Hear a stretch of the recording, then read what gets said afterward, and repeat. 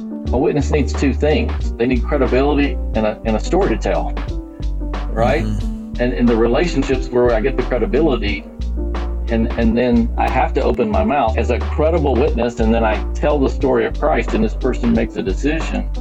Well, then, like you said, it's just a natural pathway into a discipleship relationship.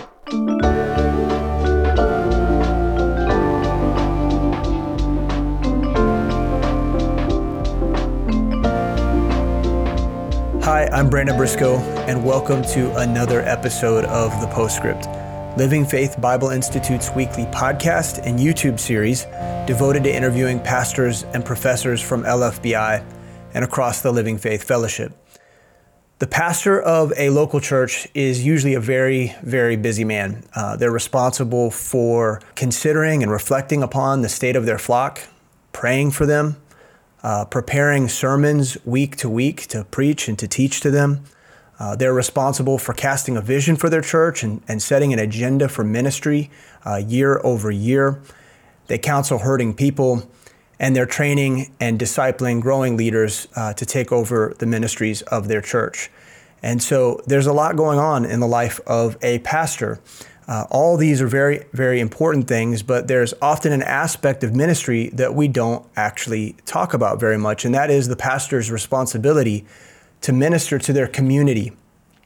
And so today we're going to ask the question, what does it look like for the church to be a friend to the city or the town in which they live? What does it mean for the pastor to shepherd the relationships that they have with those outside of their church? And so today, for that conversation, we have Pastor Joe McCaig of Decatur Baptist Church in Decatur, Alabama. He's the instructor of the Introduction to Homiletics course here at the Living Faith Bible Institute. And we are going to chat about what it means to be salt and light within the communities that our churches live. And so with that, Joe, welcome to the show. It's so good to have you here again. Thanks, Brandon. It's a privilege to be here. And yeah, you're right. There's a lot going on. Yeah. You know all about that, right? You're in the thick of it, and I watch all that you do, man, with not only Midtown but the fellowship and LFBI. You are a high capacity dude. You're getting a lot done. Well, man, praise God. Praise God. I appreciate you too. And I think, one of the cool things about the fellowship is that we have all these different pastors with different gifts and in rural communities and urban communities and churches that have different cultures, and we're watching each other and we get to inspire each other. And you're one of those guys that a lot of people are looking to and watching the way you do ministry. You've got a very unique situation with the size of your church and where you guys are at and the history of your church. There's a lot to manage, a lot to consider. And so maybe just remind us a little bit about Decatur Baptist Church and remind our listeners about your church, where it's at and what it's like, and just give us some insight into the culture of the people, the flock that you minister to. Yeah, so Decatur Baptist is 125 years old this year.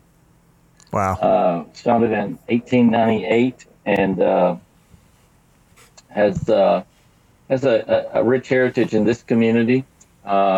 Decatur, Alabama is in north central Alabama, right along the Tennessee River, just outside of Huntsville. So we're part of that tech environment in Huntsville with NASA. In fact, that's what brought me here almost 40 years ago to work in the tech industry. But the church has had the unique privilege of having had the same pastor for 34 years prior to my coming here.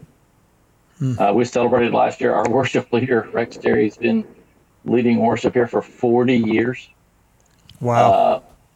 But I served on staff here for about 15 years as a student pastor, and then went to Atlanta or Cartersville and served as the lead pastor for about 14 years there. And then when our pastor retired, I was able to come back. So rich heritage. It's a great fellowship of believers. Was trained in discipleship back in those early days in the late 80s through the Kansas City Baptist Temple and the team, and have been a discipleship church, a very missions-minded church down through the years. I've seen a number of families go out, but really have supported missions around the world. It's a great fellowship of believers here in this place. I'm honored and blown away that I get to serve here. Yeah, When I it's walked great. in this place in 1980, 86, I think. We're kind of on the other side of town, reloaded the campus and all that since then. But even walking in the building back then, for me, I grew up in a very rural community in Georgia, a very small church. Uh, I, I, I'd have anxiety attacks just walking in the building with so many people, and now somehow Hmm.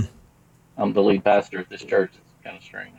It's an amazing story. And in fact, if our listeners wanted to go back and to find the episode, you kind of tell that story, your testimony, and how you ended up where you're at now. And Decatur is a really unique church, and you guys have had, I mean, with 125 years of ministry, certainly there has been many different variations or varietals of the church over the years. I'm sure generation after generation, there are new problems, new dilemmas, new opportunities, and you've recently kind of stumbled on new unexpected opportunity within your community. And this is something that you've shared with me and the rest of the fellowship has been able to observe. But can you tell us a little bit about what's been going on in your church and how it's created opportunity for you to have a voice within your town? Yeah, well, things happen. We all face difficulties and tragedies, and as we deal in the lives of people. Most recently, a young man in our church, he's about 30. His name's Andrew Gillum. He was an aerospace engineer. Uh, Recently married. His faithful member at the church, his family. In fact, his mom, dad, and grandmother all serve on our staff. Was murdered, uh, sleeping in his bed in his apartment. Apparently, just a random act of violence. Uh, Someone shot into his apartment a number of times, shot into multiple apartments. So the police don't know if it was mistaken identity or if it was just a random act of violence. But yeah, he was killed. And of course, when a situation like that happens, then there's news coverage, there's media that comes out, and of course they want to cover all the aspects of it. And one of those aspects is certainly church. And so it kind of thrusts you into the limelight and into that exposure, I guess, to media and how you respond to those kinds of things. And it certainly is an opportunity to share the gospel of Jesus Christ, but also to live your faith, to model that people see how to handle things. And we sorrow, but not as those who have no hope. And certainly Andrew's family, his young wife, his mom and dad, his grandmother's in-laws, they all are in our church. And they have been wonderful examples of the grace and the mercy of the Lord Jesus Christ, and how to face tragedy and do it in the strength and with the grace of the Lord. And they've used it, so they don't know who did this, and there's been a reward that's been offered, and they've done flyers and all those things, but in the midst of all of that, I've always tried to take the opportunity as they pass out flyers to try to find the person who committed this crime, also to share the gospel and to share the hope that Andrew had in Christ, and the hope that they have in seeing Andrew again. So there's other occasions, there's things that are going on right now, and a lot of times they're not occasions that are things like that where people are sympathetic to you and appreciate the pain that you're in. There's other things that aren't as popular with crises that come in people's life, and so it just puts you out in the community. And for me, those rare occasions are a reminder of who we've been called to be. We have been called to be salt and light in our community, and to minister outside the walls of our church, and certainly taking the gospel and sharing Christ in our everyday lives, but also just leading and shepherding and putting Christ on display Yeah. in our lives and every day. Yeah. I saw the YouTube video that the news broadcasters, came and they interviewed you, and you were on the local news, and it did give you opportunity to talk about Andrew and to share about his family, but it also gave you an opportunity to cast some seed of the gospel. And it's you never really know. You never really know how things like that are going to impact the people that watch it, or how is this going to affect the listeners, the people who are observing what's happening, and so you've had a community of people watching this family, but also watching the church and hearing what you're communicating. And sometimes these moments are fleeting; they come and go, and you don't know how long your influence is going to stand. But it's been a few months now. Can you tell us, some of the ways that you found yourself as the pastor? You've used this phrase with me, and this is kind of how we've talked about this interview, shepherding the community. How have you found yourself shepherding within the community that you serve in? And tell me what that looks like. Times like these, and they are rare, thankfully, where you have this kind of tragedy, but it is a reminder. So I've not always been in the ministry. And I found I started out working for a contractor in the space industry in Huntsville as a field engineer, and went to work every day and interacted with lost people every day. And then God brought me into the ministry, and I'm grateful for that. But I found that, my interaction with lost people was significantly reduced in the church office.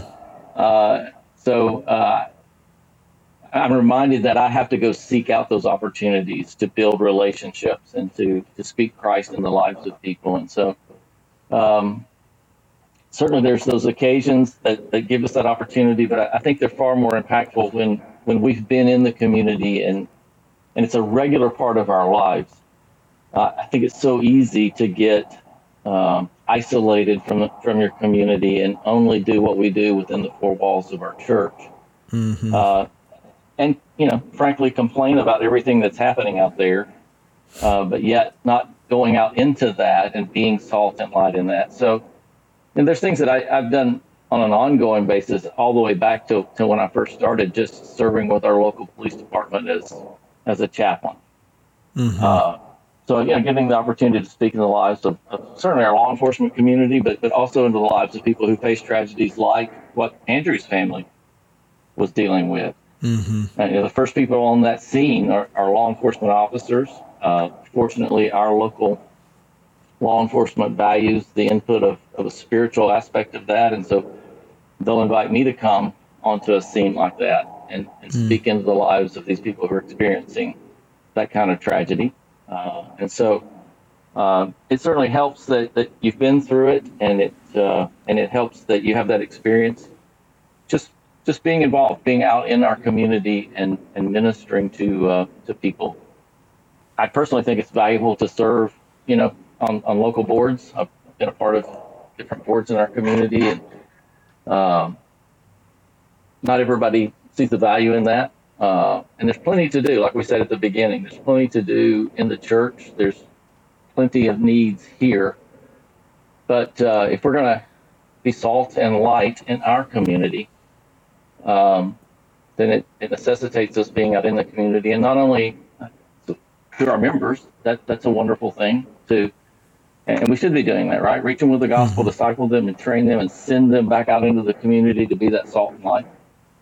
But for me as a pastor, I think it's important too that I be out in the community. Speaking into things that are happening.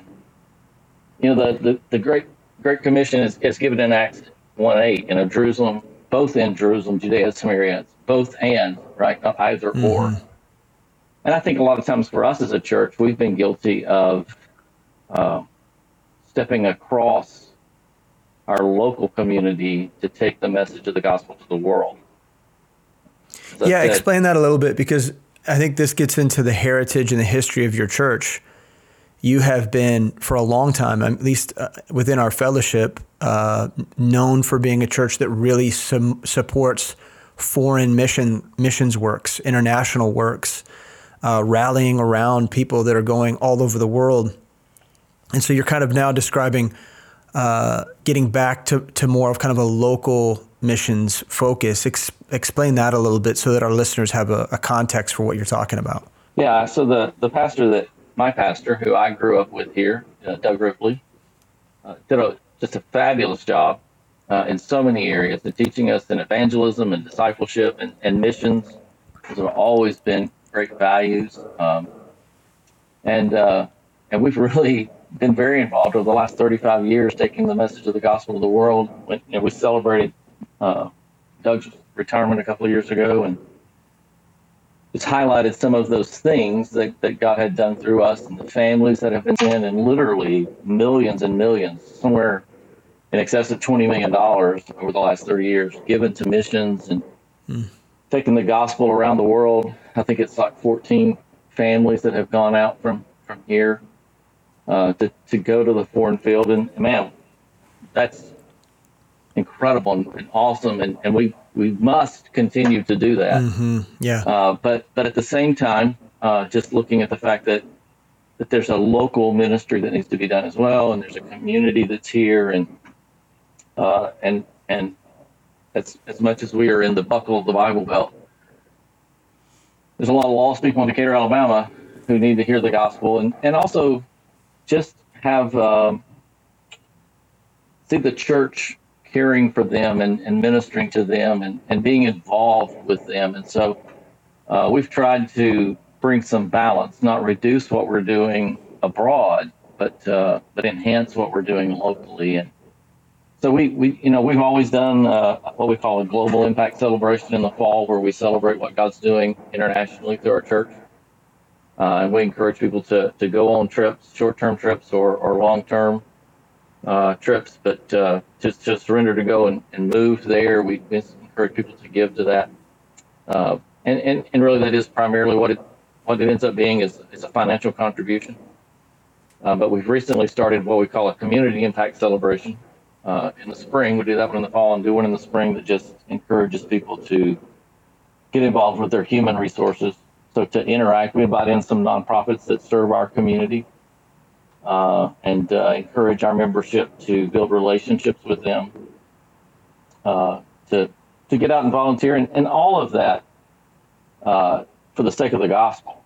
Mm-hmm.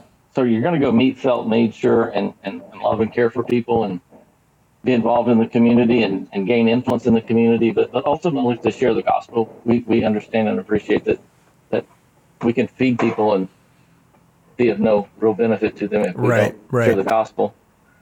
But also we need to have that influence in that, I say it like this, just to earn the right to speak the gospel into the lives of people. And we used to do things in our community, as back in the day where we went out and knocked on doors, it was we were known in Decatur, Alabama, don't be home on Monday night, those crazy Baptists are coming. Or close your blinds, lock the doors, turn off the lights. And now it's just, and people don't even answer their door anymore. They've got Ring doorbells. They see you. They're not letting you. Right. So we look for creative ways. And one of the things we've been able to do is that community impact celebration. And so just invite those nonprofits in and connect with them and volunteer with them, and then have monthly partnerships where we can go out and see what the needs are in our community.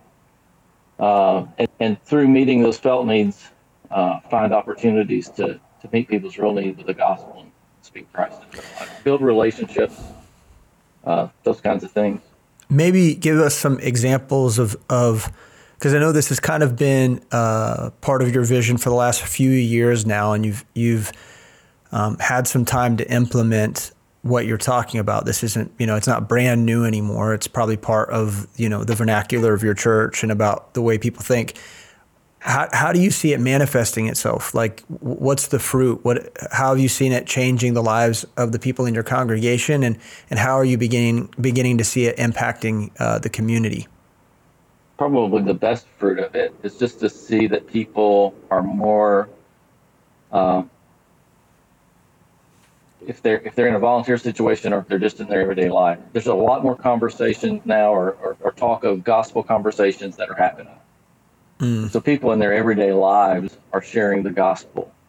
They're seeing. I think it's helped people within our congregation to see the people in our community for who they are, and not just walk past people that you meet every day in the grocery line or at the gym or doing your favorite hobby. It's just encouraged people, and maybe in some aspects giving them the training and the courage to just speak the gospel as they go throughout their daily life. Mm-hmm. And it also gives us some favor in the community, where people are willing to listen to us. They're willing to hear what we have to say, because it's not just a one-off. It's not a Right. cold gospel presentation. It's you're involved in our life. Uh, we do a thing with this organization called Sleep in Heavenly Peace, which is just crazy. You wouldn't ever dream of it if you didn't get involved. But in North Alabama, at any given time, there's 80 families that are waiting for beds for their children. I mean, children Hmm. who've never slept in a bed. And so there's a local nonprofit that's just decided. I say it's a local. It's a nationwide organization, but a local chapter of Sleep in Heavenly Peace. Mm-hmm. And it's a cool process. They build beds and give them to children. And so we get the opportunity. In fact, this month they're our partner of the month, and so we did a bed build back, at our community impact celebration. But this month we'll get to go and deliver some of those beds, right? And go into these Mm. homes and deliver these beds and set them up and meet these families, and just to have that opportunity to interact and build a relationship that ultimately, hopefully, leads to a gospel presentation, an opportunity to speak Christ. But certainly it's an opportunity to be Christ in the community, Mm. and minister with his resources and be his hands and his feet in the lives of people. And we see that in a lot of different areas, a lot of different nonprofits. Typically, we'll have 8 or 10 in the spring, and then every month we partner with one of those, and just try to go out in the community and again build relationships for the sake of the gospel, and that's overflowing into everybody's everyday life. I think what you're talking about is very cool. I think when you live in a community and you see churches, every few blocks there's churches. Some of them are small, and there's churches like yours that are very big and very established. And people drive by and they see them, and these are kind of like these churches are like monoliths. You have a perspective as you drive by. You're dismissive. It has a strong presence. Physically, a church does, but very few people are interacting. And so it almost seems like a castle that's got, walls and a Right. moat around it. It seems very distant, and so people, they have presumptions about what happens in there. Those people, that's the way people think, is it's those people over Right. there. I think what you're talking about is really important. If churches aren't proactively building relationships within their community, the danger is that they grow more and more isolated, and the open doors that they're praying about, they never unfold, and those opportunities never come, and slowly over time they become less and less engaged with their neighbors. Yeah, I think that's the 21st century. It's been progressively getting worse. In the 21st century, we are very closed off people. We don't have relationships. We typically don't know our neighbors, Mm-hmm. and so the same is true with church, right? We exist. We conduct our services, but for really the majority of the community, like you said, see it as some distant, strange thing that they could never feel a part of, that they could never be accepted by, that they don't fit there, that we are vastly different. And again, I know that the gospel is the power of God unto salvation, and I know that it changes and transforms our lives. But it's not us, and the power is the gospel. and we need to have relationships with people that help them to understand that we are real people, and we do love our community. And I think for me personally, I know not everyone probably has the problems I have, but for me personally, you know, I feel compelled to build those relationships. And like this week, I'm reading through Ezekiel in my daily reading, and Ezekiel 33, where God's calling Ezekiel to be that watchman, to warn the people. If we're going to warn them, it can happen from our pulpits, and it should. But a lot of the people who need warning are out there in the community, and I need to be out there with them, right? It's just not a Field of Dreams thing. If we build it, they will come. The Great Commission says go, and certainly, okay, I'm for going with a confrontational presentation of the gospel. That's a wonderful thing, and I'm for that. But I also think we can go into our communities and serve our communities and minister in the communities, and use that as an opportunity to earn the right to speak the gospel and to share the gospel. Hey, thank you so much for listening to the show. We're going to pause right here for just a second so we can hear from one of our students from the Living Faith Bible Institute. Hi, my name is John Scott. I go to Northside Baptist Church in Columbus, Ohio, and I'm an LFBI student. LFBI is spectacular. It's an institute that is taught by pastors as opposed to professors, people who are actually in the ministry with their feet on the ground, in the dirt, making disciples, evangelizing, and actually loving people. And it's the best resource out there for any sort of Bible teaching. In my life, I've used many of the classes. One in particular is the evangelism class. After going through the course, I was able to transform, by God's grace, the whole method and the whole process of the Bible study, where it is more evangelistic, and we're able to actually reach out to people and then actually study the Bible together. It's something so simple, but man, it's because of LFBI that changed. Now we're able to plug that into an evangelistic ministry that we have out of our church. So I couldn't recommend LFBI more. To enroll for classes, visit lfbi.org. To support LFBI, please visit lfbi.org/support. I really like what you were saying earlier too, just about the fact that you are called to set the example for the congregation, and I think people do watch their pastors and they consider whether or not their pastor has the fruit in their life that they're requiring or expecting from the congregation itself. And so they want to see that a pastor's making an investment down, that they're developing leaders, that they're discipling. And, if they're going to ask the congregation that, then they too need to be participating, getting their hands dirty in that work. And I think the same thing's true with evangelism.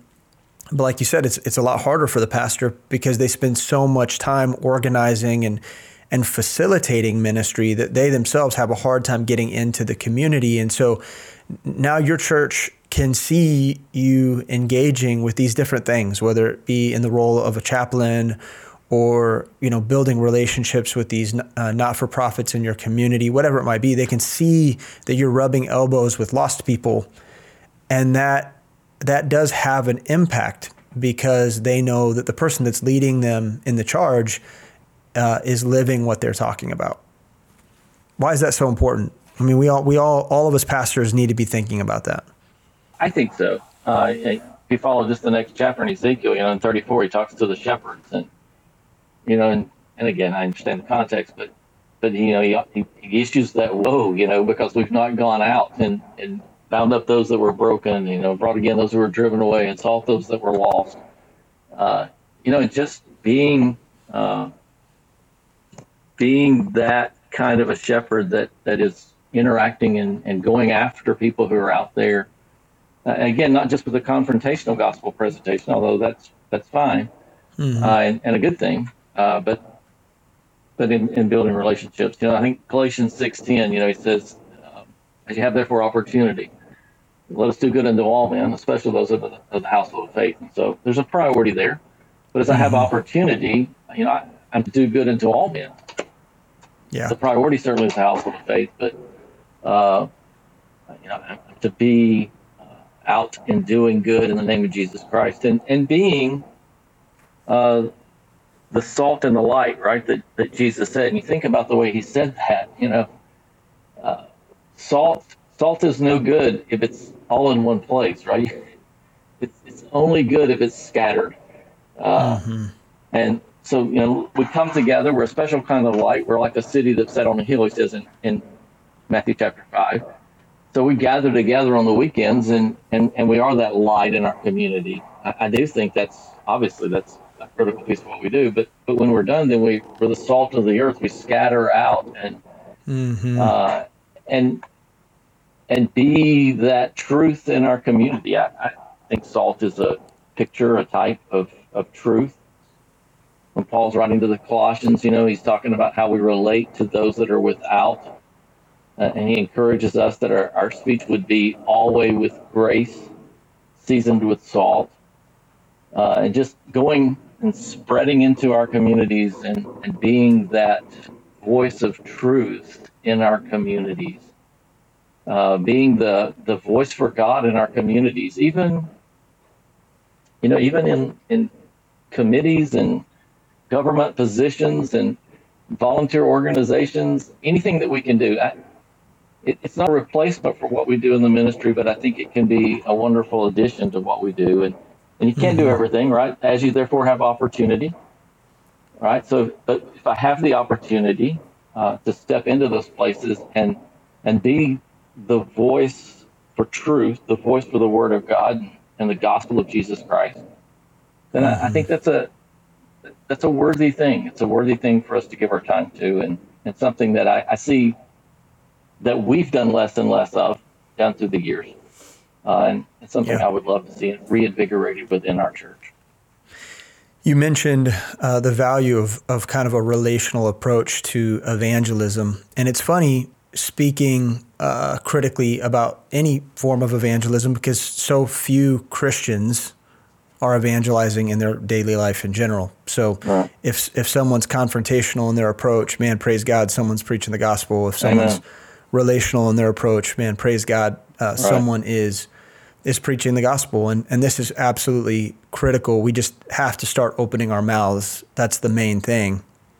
But Yeah. I do recognize that, as you know, I've observed over the years, when someone comes to Christ in more of a confrontational setting, that the sanctification process or the discipleship process rarely is much more difficult to bring alongside that. But when you're building relationships with people in your community and you're developing rapport with them, at the point of conversion, at the point that they profess Jesus Christ as their Savior, you've already established a working relationship that dovetails beautifully into discipleship and the sanctification process. And I'd like to hear your thoughts on that and how you've observed that in ministry, especially since taking this approach. Yeah, I think you're absolutely right.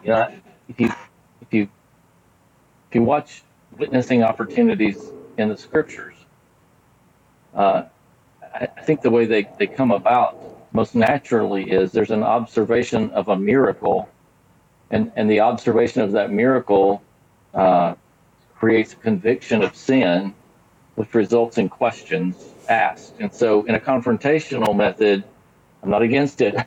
Say that again. I'm for it. And a lot of times that's the only opportunity we're going to get. So speak the gospel, great. Yes. But if I Yeah. can do it in the context of relationship, then they've observed my life, maybe in a crisis like the murder of your son. And so, man, they see the way you respond to that. They see the grace and strength of God in your life. And so now they have questions. How's that possible? How did you walk through this time that's seemingly impossible for anyone to be able to manage? But I see you managing it with grace and dignity and strength, and it just seems like you have such hope in this hopeless situation. Mm-hmm. And so they come and they have the question, and now I can communicate the gospel. Uh, I do think that from there, it's far more natural. There's already a basis of a relationship. And it's far more natural for that relationship just to continue. If you think about a witness needs two things. They need credibility and a story to tell, right? Mm-hmm. And in the relationships where I get the credibility, and then I have to open my mouth. A lot of times, I think the risk here is we stop with just the credibility, and even sometimes, when a person comes and says, "Wow, I see this incredible thing in your life," we have the risk of taking the credit for the incredible thing in our life and just take it as a compliment to us rather than recognizing, "Oh, that's Christ in me. This is my opportunity to share with you the strength. The source of my strength is Christ." But as a credible witness, and then I tell the story of Christ, and this person makes a decision, well, then, like you said, it's just a natural pathway into a discipleship relationship. We've already Mm-hmm. have the credibility, we have the relationship.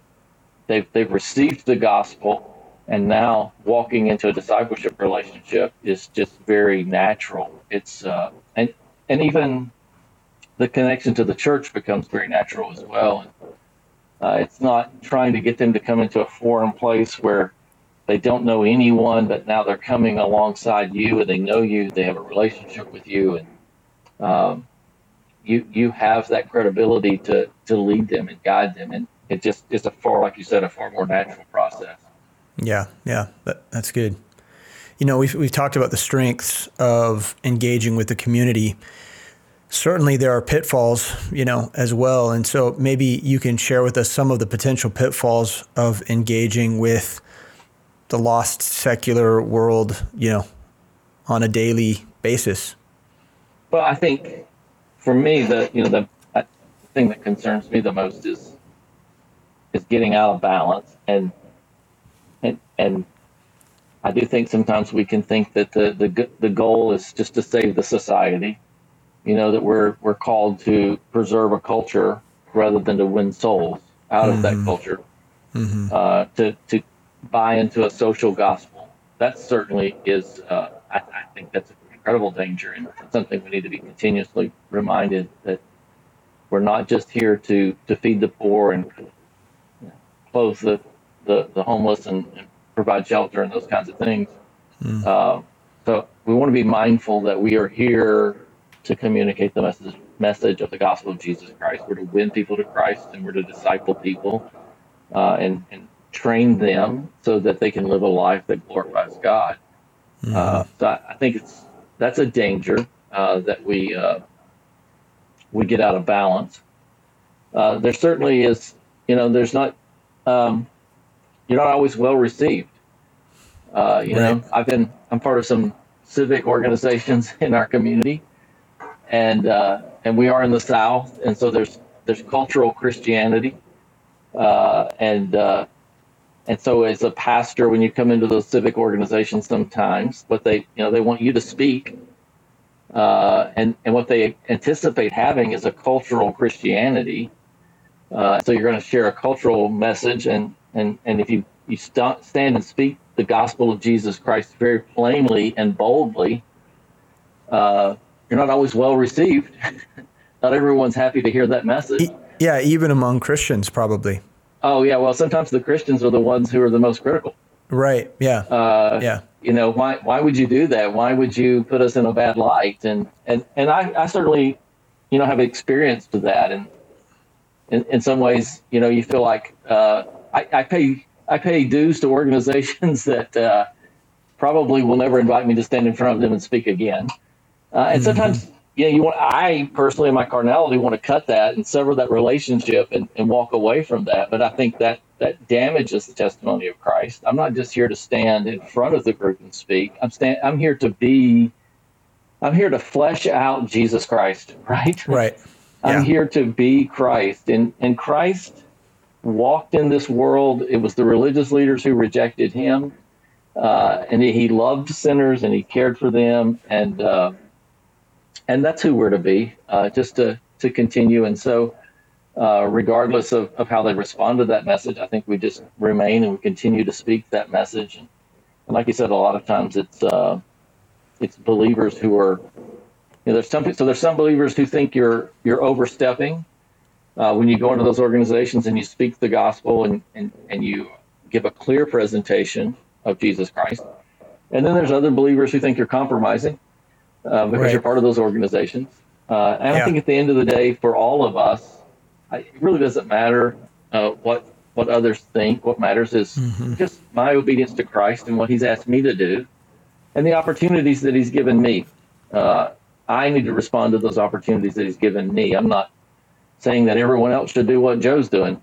Certainly not. Just just finding unique ways to be involved. So I think those are a couple of the things that could cause us to stumble. There's some of the pitfalls that would be problematic in investing in the community. Where are you hoping to see this kind of initiative grow? Like, if you're thinking about investing in your community over the next 5 years, what are some of the things that you'd like to see your church mature in? I think, Brandon, the biggest thing for me is just to see the members of Decatur Baptist Church be true, authentic believers in Jesus Christ who go out into the world and realize that they are Christ in this world, that they are the salt and the light. They go out into that community and scatter and graciously speak the truth, graciously communicate the message of the gospel with everyone that they come in contact with. That they're constantly seeing themselves as the bearers of truth in our community, and always looking for new opportunities and ways to get involved, to get connected. Again, for the purpose of building the relationships, for the purpose of sharing the gospel. I would love for the testimony of Decatur Baptist Church to be that is the people who love this community and care for the needs of this community. But man, they represent the gospel of Jesus Christ so well in this community. And regardless of the outcomes in the sense of numbers and decisions and those kinds of things, just having the testimony of being a body of believers who love and care. The great command, love the Lord your God with all your heart, soul, mind, and strength, and love your neighbor as yourself. Let's love our neighbors. Right. And sometimes people like the lawyer who asked the question in Luke 10. They want to justify themselves. Well, who's my neighbor? And Jesus tells the story, right, of the Good Samaritan. We need to be those people. We need to be those people who love our neighbors, who love our communities, who love the people around us enough, and just like the Good Samaritan, be sacrificial, be willing to give of our own resources to manifest the love of God in our communities.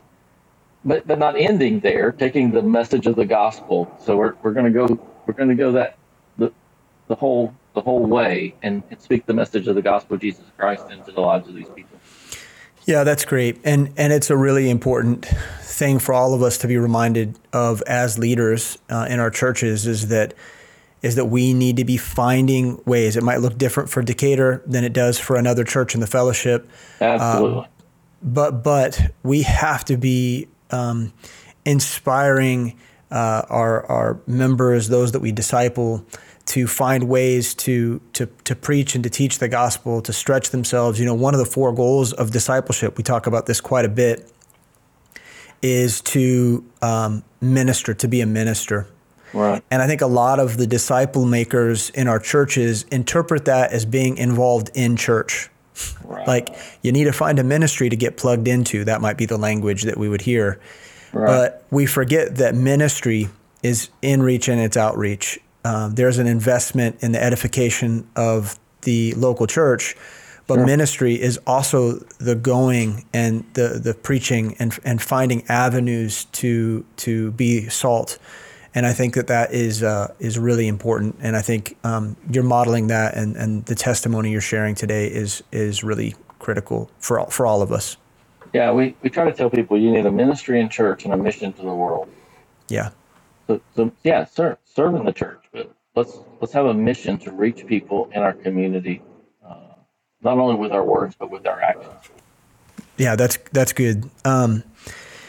Joe, thank you for hanging out with us. I want, before we go, I would I'd be remiss to have missed this opportunity to let you share about the Introduction to Homiletics course that you teach in the Bible Institute. I want people to hear a little bit about what that course is about and why it's so important for LFBI to have a class that teaches people how to preach, teach, speak truth.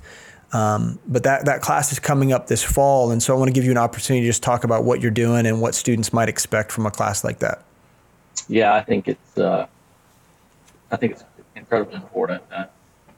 So homiletics is just communicating God's word, so taking God's truth and formulating it in such a way that people can receive it and understand it. It really is just expository preaching or teaching is what we're talking about.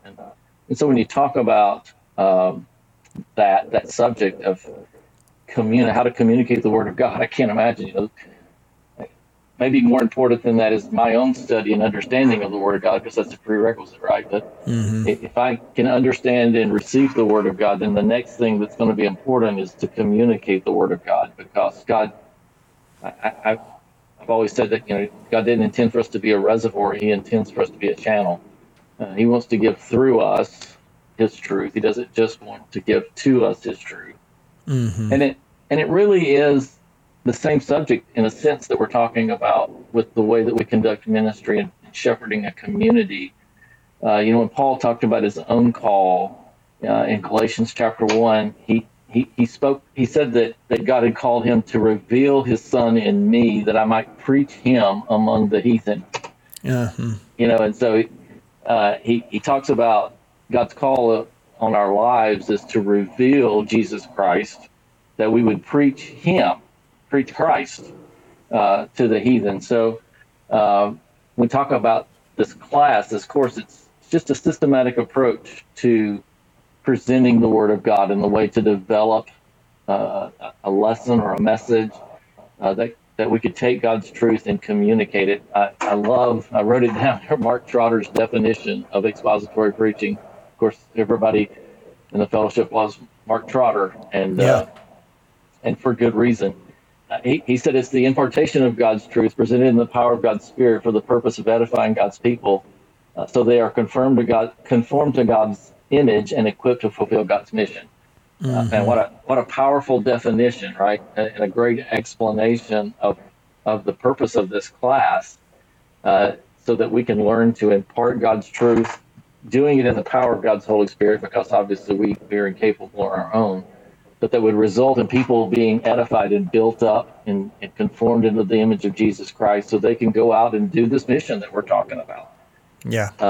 So I think it's a great class. I'm not a great teacher, but it is a great class, great material. We'll use Stephen Alford's book, Expository Preaching. He too is a great expositor of God's word, and I really think that anyone who wants to be effective in the ministry, be that in vocational ministry or just as a discipler or a small group leader, I shouldn't use that word, but as a discipler or as a small group leader, anyone who wants to communicate the word of God, this class is going to be profitable to you to learn to do that in a way that can be effective. Yeah, that's great. Well, Joe, we're grateful for your investment, and we're thankful that you're teaching this class. Other students who've taken it with you before have said really wonderful things, and so we're excited about having it as an offering again this fall. But Joe, thanks for hanging out with me and talking about your church and the ministry and the investment in your community. It's something that we can all learn from.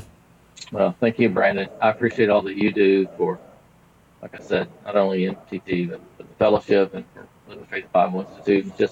You're a great brother and a great friend, and you minister to me and to the guys on our staff, and we appreciate you so much. Well, I love you guys, and you do the same for me, so we're even. But I love you, and we'll talk again soon, okay? Love you, brother. Thank you. And we want to thank you for joining us. Those of you who are listening in today, hanging out, talking about ministry, talking about missions and how we invest in our community. Living Faith Bible Institute exists in order to equip people to do ministry. And just like Joe was saying, whether you're a pastor or a missionary or you are a Sunday school leader, a Bible study leader, at whatever level you make an investment in the work of God, we want to help equip you and train you for that work. All of us need to be doing the work of the ministry with excellence. We need to make full proof of our ministry, which means that we need to strive to make it sure and certain and worthwhile and fruitful. And so in order to do that, we need to learn God's word. And who else should we learn it from but those who've gone before us and those who have made similar investments. And so that's what LFBI is. It's a school where the professors are pastors and missionaries and those that are practitioners of the work. And so come check out lfbi.org, learn our program of study, see what courses we're offering. We want you to jump in at whatever level you can or wherever you're at in your development. We want you to join us. We would really love to have you in this coming semester. But with all that said, we're grateful for your time here on the show. We can't wait to hang out with you again next week for another episode of The Postscript. God bless. Thanks for listening to The Postscript. If you enjoy the show, please leave us a rating and review in order to help other people find our podcast. If you value this show, please help us continue creating content by supporting Living Faith Bible Institute at lfbi.org/support.